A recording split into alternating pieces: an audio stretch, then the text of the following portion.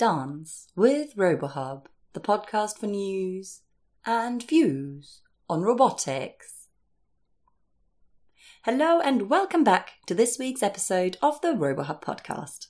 Today we will explore the intersection between robotics and dance with postdoctoral researcher and soon-to-be assistant professor Kim Baraka. His work focuses on computational methods that inform artificial intelligence within human-robot interaction.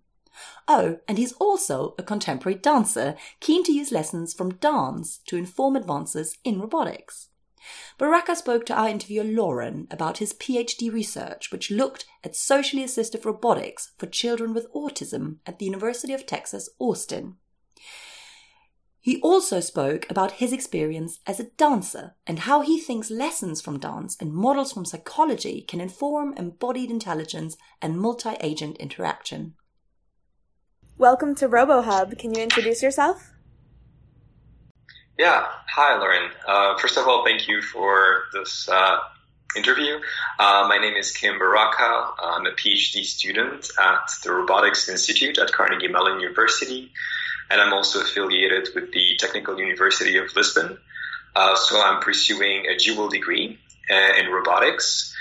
And I'm focusing in my research mainly on algorithms for human-robot interaction. Apart from my scientific career, I'm also a dancer. I had a classical dance training, and I'm recently more interested in improvisational dance. So I perform, teach, and create work in dance in parallel of my scientific career. Great. Thank you so much. Can you tell us a little bit about what aspects of human-robot interaction you're most interested in? Yes, definitely. So I'm mainly interested in algorithms for planning. And when we talk about planning, we're talking about a robot that is treated as a decision-making agent. So imagine a human and a robot interacting together. The robot has to constantly make decisions as to its behavior. And when I talk about behavior, my research focuses mainly on social behavior. So that means not only, motion, but also communicative behavior that includes, verbal behaviors, but also nonverbal behaviors such as gesturing, gazing, even maybe touch sometimes. So all of these, what we call multimodal interactions, are the types of actions that I'm thinking of when I'm thinking about robot actions. And so the planning of those social behaviors or actions is something that I try to model in a way that we can use in a computer science kind of framework. So mathematical models of humans and how to adapt to different contexts or different situations. But also I'm specifically interested in adaptation to different types of individuals. And so just to give you an example, the focus of my thesis is on a domain which is called socially assistive robotics. And more specifically, we're working with individuals with autism. So imagine a robot that is interacting with such individuals in the context of therapy. So the robot has to interact in a social way to, in a way, train individuals with autism to have better communication and social skills. And so it is really, really key to be able to know how to best interact with different types of individuals given their different abilities, different severities of the disorder, and so on and so forth. And so I'm interested mostly in models of interactions that could be useful for better adaptation of robot behavior, and looking at how these models that are usually taken from outside the field of computer science or robotics. So I'm looking at models of interaction that come from psychology or standardized tools that are developed for therapy or and trying to see how these models could be useful to kind of bootstrap the efficiency of an interaction and more specifically a social interaction. So that's kind of like the broad overview of my thesis, my PhD thesis research. Great. So you mentioned that you have to kind of tailor these models to different types of individuals. How do you understand, or how does a robot understand what type of individual it's interacting with?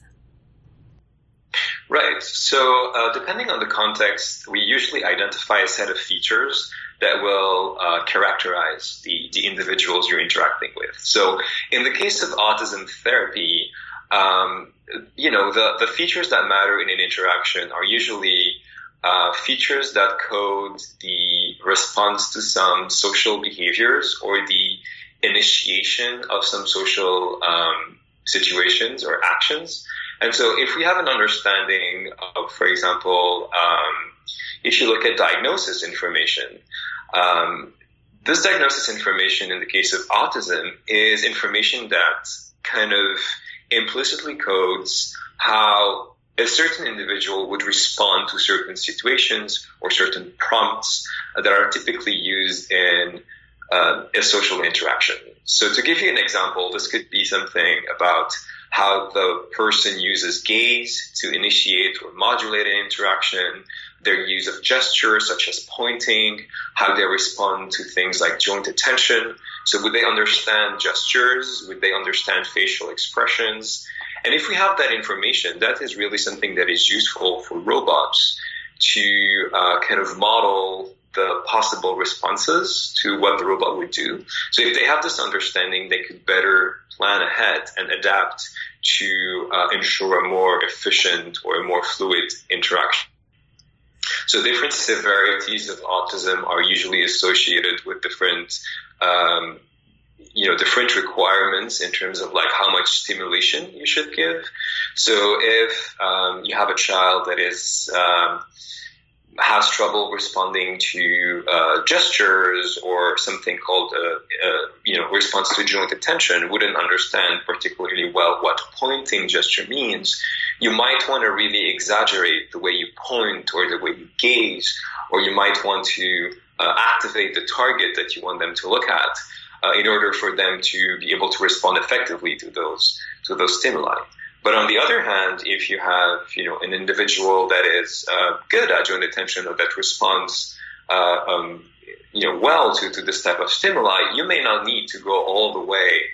You might just need a gaze shift, and so the robot could save some energy, could even challenge the child to become better at, detecting those more subtle behaviors, and that's really useful in therapy because we want to always find the balance between being overly explicit in the robot's actions versus being too subtle and at the risk of not having a satisfactory response from the child's perspective, because I'm working mainly with children. Of course. So that's mainly my response to your question. Great. And I would imagine that it takes some time for the robot to learn and understand these features about the human. Can you describe what the timeline looks like for how long the robot spends exploring the capabilities of the child versus when it decides how to employ certain techniques? Or is this kind of a repeated measure that if you have an interaction, it's learning and then exploiting, learning and then exploiting? Or is it completely separated into two separate phases? And how do you time this process? Right. So, ideally, in an ideal situation, and this is something that doesn't necessarily relate specifically to the autism domain, you would want a robot to have kind of an idea of who you are as a person or how you interact, or maybe an idea of humans in general, and then being able through interaction to kind of fine-tune the way the robot interacts with you, right? So that's kind of like a general framework of having what we call a prior on your response to certain actions, and then kind of collect data and kind of learn to fine-tune what we call the policy of the robot, or how the robot behaves or makes decisions. So what we've explored so far in our research directions is to look at how can we construct this prior first. So how can we have initial information that might be different for different individuals? And one of the things we thought about was to look at, in a healthcare context, you do have access to information about a certain patient, right? So all patients are not the same. You cannot treat all patients the same as you would, for example, when you're developing a technology product and you expect the average user to use it in a certain way. This average patient doesn't really exist. It's really important to know how to maybe categorize or how to understand or to model patients in a different way. And so if you have access to this healthcare information, to this health record, which can be in our case a diagnosis, you can utilize that information directly on the robot, saying, okay, given that this is the type of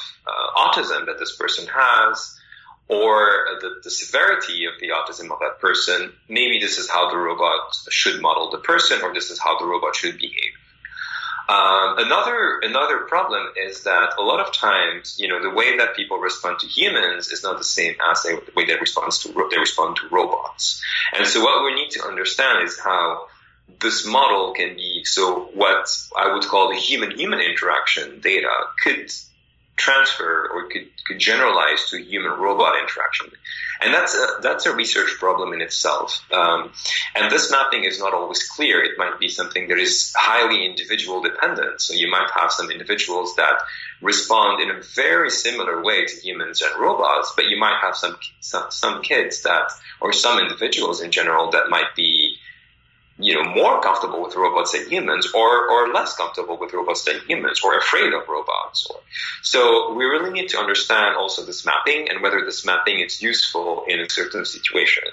So what we do in the studies that we've done with kids is we always have the robot kind of reiterate typical tests that humans, like therapists, usually engage in, and comparing this data. So trying to see, okay, can we use the data that we have from a human interaction directly, or do we need to collect, or do we need to give more importance to the data the robot collected?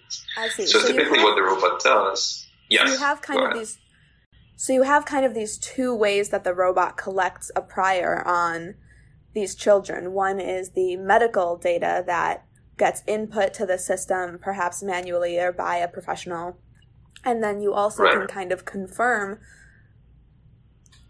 these priors by having the robot do certain exploratory actions with the children. And this is so important because there's such a difference between children, especially children with autism is such a diverse population that you want to start the interaction with some sort of prior as opposed to starting the same with everyone and building it up over time, because you want the beginning of the interaction to be meaningful as well, not just later on in the interaction. Exactly. Okay. Exactly. So, but actually, it turns out, like based on the studies that we've run, that we cannot trust the human data as much because exactly of that problem, that the way that especially children with autism, like younger children with autism, respond to robots can really differ from the human response. So in a way, it is really needed for a robot to do an assessment before starting any kind of interaction. And so the assessment that we do is usually, it follows a typical algorithm that therapists would use to assess. So it goes hierarchically through increasingly prompting actions, so increasing the stimulation level and seeing where the kid responds to a certain stimulus, and using that information to then maybe personalize or adapt based on this information. And so it turns out that we end up in the specific tasks that we'll look at, we ended up not using that human diagnosis information because we thought that it was not reliable enough to be used directly. So we have a first phase in which the robot is kind of like safely interacting with the child and going through these increasingly stimulating actions until the robot has a better understanding of how the child responds. And once the robot has this understanding, then it uses that information to target specific prompts to personalize basically the interaction. And so this is kind of like the insight we got from real world interactions. What we want eventually to develop, and this is research that we've been doing, is to model these things in a more mathematical kind of way. So being able to quantify these concepts in terms of probabilities, in terms of costs. So what does it mean for an action to be costly? And so we're using concepts of decision theory or utility utility theory to be able to kind of, given a model of a child, assuming that we have this perfect model of a child, what should be the sequences of actions that the robot should take to be able to maximize some utility? And in our case, the utility has to do with what is the just right challenge for that child. So how do you select your prompts or your actions so that you don't overly simplify things or make it too easy on the child, but also not making it too difficult for the child to not respond and just basically lose the flow of an interaction? So there's always kind of this trade-off in a naturalistic context when you have a robot interacting with a human, and especially in therapy where you're supposed to challenge the patient to get better over time. So how do you model these things mathematically? And this is kind of the latest research we've been doing in that context. Yeah. Right. So I've heard you mention a few different things that you're trying to optimize, one of which seems to be how much stimulation, perhaps volume or expressiveness of gestures, should the robot be providing to the child, because different children with autism have different tolerances or different requirements for how much stimulation is needed in order to have a response. Is that correct? That's right. Exactly. Yeah, that's exactly right. And then Yes. The other thing that you're trying to optimize is the level of difficulty of the activity that you're trying to teach, or the skill that you're trying to teach. And you're using decision theory to understand what this optimal level is. Can you explain a little bit more about that? How does decision theory work in these different contexts? Right. So, I mean, the first model that we came up with is simply to, model this level of stimulation or the difficulty of a prompt as basically a probability that the child would respond. So we have this probabilistic framework in which if you make the prompt easy enough or stimulating enough, then you have a higher probability of the child responding. So it's not just like a binary, the child will respond or will not respond. We're actually looking at quantifying these probabilities. And so for every action the robot takes, we have a measure of what is the probability, like out of 100 trials that the robot would take, how many of those would be successful, right? So because sometimes the child would understand and respond, other times that might be other environmental factors that make the child not respond for whatever reason. And so being able to put a number on those probabilities is something that is crucial in this model. The other thing is putting a number on the costs of such actions. And if you think about, the context that in therapy, for example, the cost of an action has to do with a therapeutic cost. So if an action is overly stimulating or too easy, that's a high cost because you're basically going too far from what a natural interaction would look like in the real world, and you're not challenging the child enough. You're making it maybe too easy. So you're not promoting an improvement over time. So this is how we model kind of this trade-off. You don't want to be, you don't want to be spending too much of a cost if you don't need it, but also you don't want to be spending too little of a cost because then you might have to repeat many times, and so you might kind of lose the flow of an interaction. So this has to do with, for example, how much, in our case, we're looking at things like joint attention, so we're looking at attention tasks, but you can think of it as in terms of like an educational scenario where you're tailoring the difficulty of a certain activity or a certain problem. If you're making it too difficult on the student, then they might just be discouraged and they might just like decide to not continue the interaction. But if you're making it too easy, they might get good grades, but you're not challenging them enough to get better over time. And so we're trying to model this trade-off in a mathematical kind of way and have algorithms that would eventually generate optimal either teaching sequences or, in our case, that would be social behaviors on the robot side. Yeah. Right. And I'm sure one of the main factors in terms of making this model successful is having a way of evaluating those costs. So how do you measure online whether there's a cost, whether there's a reward, and the value that you're going to assign to those costs and rewards? What are you grabbing from the interaction in order to do that? Right. So the way that we model these costs is something that we measure a priori. So it's something that we know. So we basically, it's a domain-specific knowledge. The costs. The costs are something that are kind of intrinsic to the actions that the robot is going to take. So what we do is that we show the robot performing certain actions to experts, and experts will look at the robot and kind of tell us, basically rate the robot's behavior. So we'll ask things like how natural is the robot's behavior, or how explicit is the robot's behavior. And those metrics will then be converted into cost functions, into actual continuous values on a scale from 0 to 1. And so based on this domain knowledge, we already know what the costs of the robot's actions are. What we need to learn on the fly, or what we need to assess, is the probabilities of response of a specific child. This is something that varies from child to child. So the costs are kind of on what we call the provider side, so on the robot side, because it's something that's intrinsic to the actions. But then what varies from child to child is how these actions will create either successes or failures on the receiver side, so on the child side.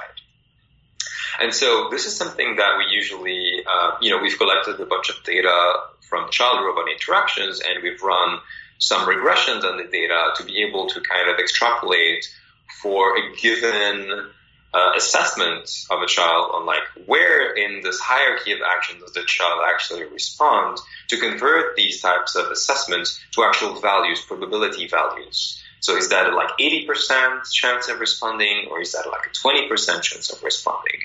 And this transition is something that is not straightforward, because the way therapists evaluate kids is not through probabilities, because those are things that humans wouldn't be able to assess accurately. What humans do are basically very binary things. So they try things, and if it works, they keep a record of that. But then how do you go from that kind of framework to one where you actually quantify things and then, use these numbers to be able to then compute plans that are, provably optimal for a given model, assuming the model is correct, of course. Sure. Another completely different challenge is to actually make sure that this model stays the same over time. And this is a whole other type of research on adaptation and online learning. But for now, we're trying to understand this kind of like first step of like, given a model, how do you deal with this model?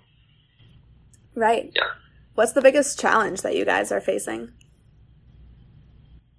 The biggest challenge is to actually make assumptions that are going to hold true in real world, because you can work in simulation as long as you want. You can assume many things, not just because it's intuitive, but sometimes looking at literature from other fields, you might expect, a child with autism spectrum disorder to respond to a certain activity the same way a typically developing child would. Or you might think that, results from education might be applied to a therapeutic scenario. And a lot of times these results don't generalize. And so it's really challenging to make assumptions that are useful to be able to, construct a certain scenario to test your algorithms on, and then actually test those assumptions in the real world. And if they fail, to still be able to get something out of your evaluation. Because the more assumptions you make, the more complex you can have your scenario. But the more assumptions you make, also the more risky it is to engage in such studies. And so the balance between theory and practice, I think, is a really, really challenging one, given that testing on special needs populations is very costly. It's something that is really hard to do. Recruiting this type of children is really a challenge. Working with the parents, it's a very high stress kind of environment. So you really need to be very mindful of how to invest your energy and effort into what you want to test with real world scenario and what you can assume and test in simulation. And I think that the balance is quite hard to achieve sometimes. I'm sure, yeah, which is why that prior that you discussed before is so important, and doing the testing exactly instead of completely relying on the prior. Yep. Great. Exactly. Well, thank you so much. And something else you mentioned at the beginning is that you're a dancer. Can you tell me a little bit about that and how you balance kind of these two interests that you have. So what type of dance do you do? So I would say that since high school, I've been involved in those, in the science and in the arts at the same time, and those were really kind of two separate interests that I've been pursuing. They're actually passions. I would say that they're actually passions because I wouldn't consider my dance work as just purely a hobby. I'm doing it also quite seriously on the side. And I never got to really mix my dance background with my science until one project that I did in Lisbon, in which there were a bunch of dancers in residence in our lab that were trying to interact with the robot through motion and physical contact. And I thought this was a great opportunity to kind of join them and trying to see, okay, what can we do on a technical level to facilitate this type of interaction? And maybe one thing I'll say that I've recently learned in dance that's drastically helped me think about interaction in robotics is that, especially in improvisation is all about decision making, right? So it's all about making choices in real time in an embodied way. So you are a body in a space, or you are a body interacting with another body, and you're basically a multi-agent system that needs to make decisions in real time. And this is what we're trying to do with robots.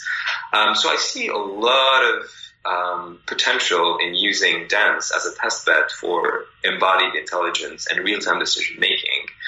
Maybe not necessarily for like artistic purposes, but also because there's a lot of dance practices that are not just about, beauty of the form and aesthetics, but actually about like really intelligent decision making with your body in real time, with a lot of inspiration from the martial arts, for example, where you have a clear goal of you want to defend yourself, you want to escape, a certain, offense from your partner. And so all of this, all of those complex dynamics, I think, are really, really interesting to explore from an AI point of view, from an agent's decision-making point of view.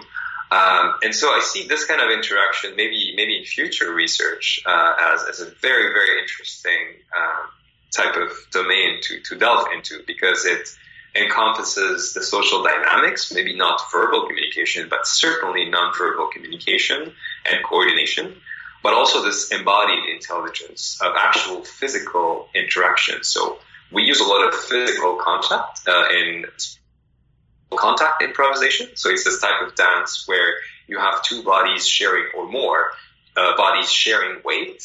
And basically what emerges are those kind of behaviors in which the system as a whole is moving, and you're kind of losing your individuality as an agent.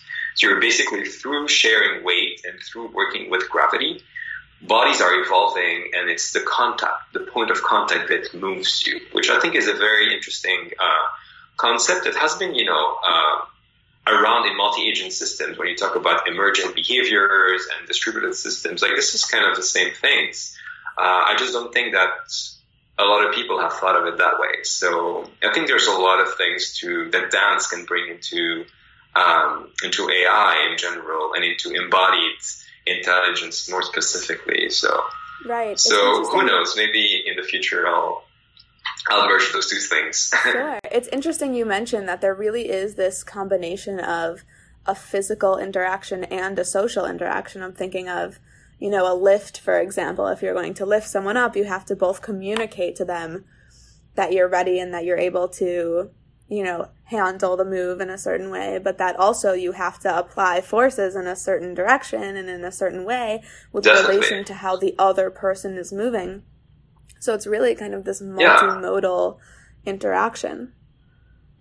Yeah, definitely. I think there's so much social content in this type of interaction, especially in improv, that people tend to disregard. And sometimes this type of social interaction is extremely subtle. So you're not explicitly communicating things, but you're just looking at the corner of your eye where the body of the person is and what their attention cone is. And you're kind of you're doing all these inferences. And people that are good at improvising in dance are not necessarily dancers that are good at performing choreography. It's a different part of your brain that you're training. And so I think there's so many layers of intelligence in this type of dance improvisation that definitely is maybe more subtle social dynamics, but the social dynamics are definitely there, especially in regards to communication, coordination, and working with different social roles, even because you have social structures that start forming. The first one being leader follower, or no leader no follower, just working as a team. But also, group dynamics and all sorts of other, then you can just escalate into all of the different layers of social interactions that humans have. Right. Which so are all definitely issues that a we're lot to uncover there. Yeah. Right, which are also all issues that we're looking to explore in robotics as well. Definitely, yes. Can you speak a little bit personally now to, since, as a PhD student, many of us are, of course, struggling as to how to, or trying to figure out how to balance interdisciplinary interests or interests in and out of the lab, whether they're robotics related or, just personal hobbies. How do you balance these two interests and passions that you have? Yeah, so I would say it has been hard in the past to do that, especially when you have a schedule of courses that is quite rigid. As you evolve through your PhD, I think it's easier to manage your time the way you want. Things become more flexible. I am able to go, for example, every day for a training, whether it's in the morning or in the evening, and I kind of shift my work hours around it. But I think it's a skill that I've kind of developed naturally through all these years of having to balance both. And I think as long as you feel the need to, for me, those two things are very complementary. Having to, work your brain, so many hours a day, but also having to have something, physical, but also something creative, that completes, or kind of complements the other side is something that I've always, seeked. I always felt like if I'm only focusing on one of these things, I feel incomplete in some way. And so in a way you find time for it because the will is there. It doesn't feel like, oh, I have to go to dance training now, or I have to fit it. Or I have to go to the lab now. I'd rather dance all day. No, I'd rather maybe not dance or maybe I'll dance all day today, but then I'll research all day tomorrow. But I think it's something that this duality in my personality is something that kind of drives this naturally. But it definitely needs a lot of time management skills, and that I think is the key. But I think as long as you are passionate about something, my advice is to not think that if you're doing a PhD or if you're going into kind of high stress kind of career, to say, oh yeah, I'm going to sacrifice what I really like or my hobby.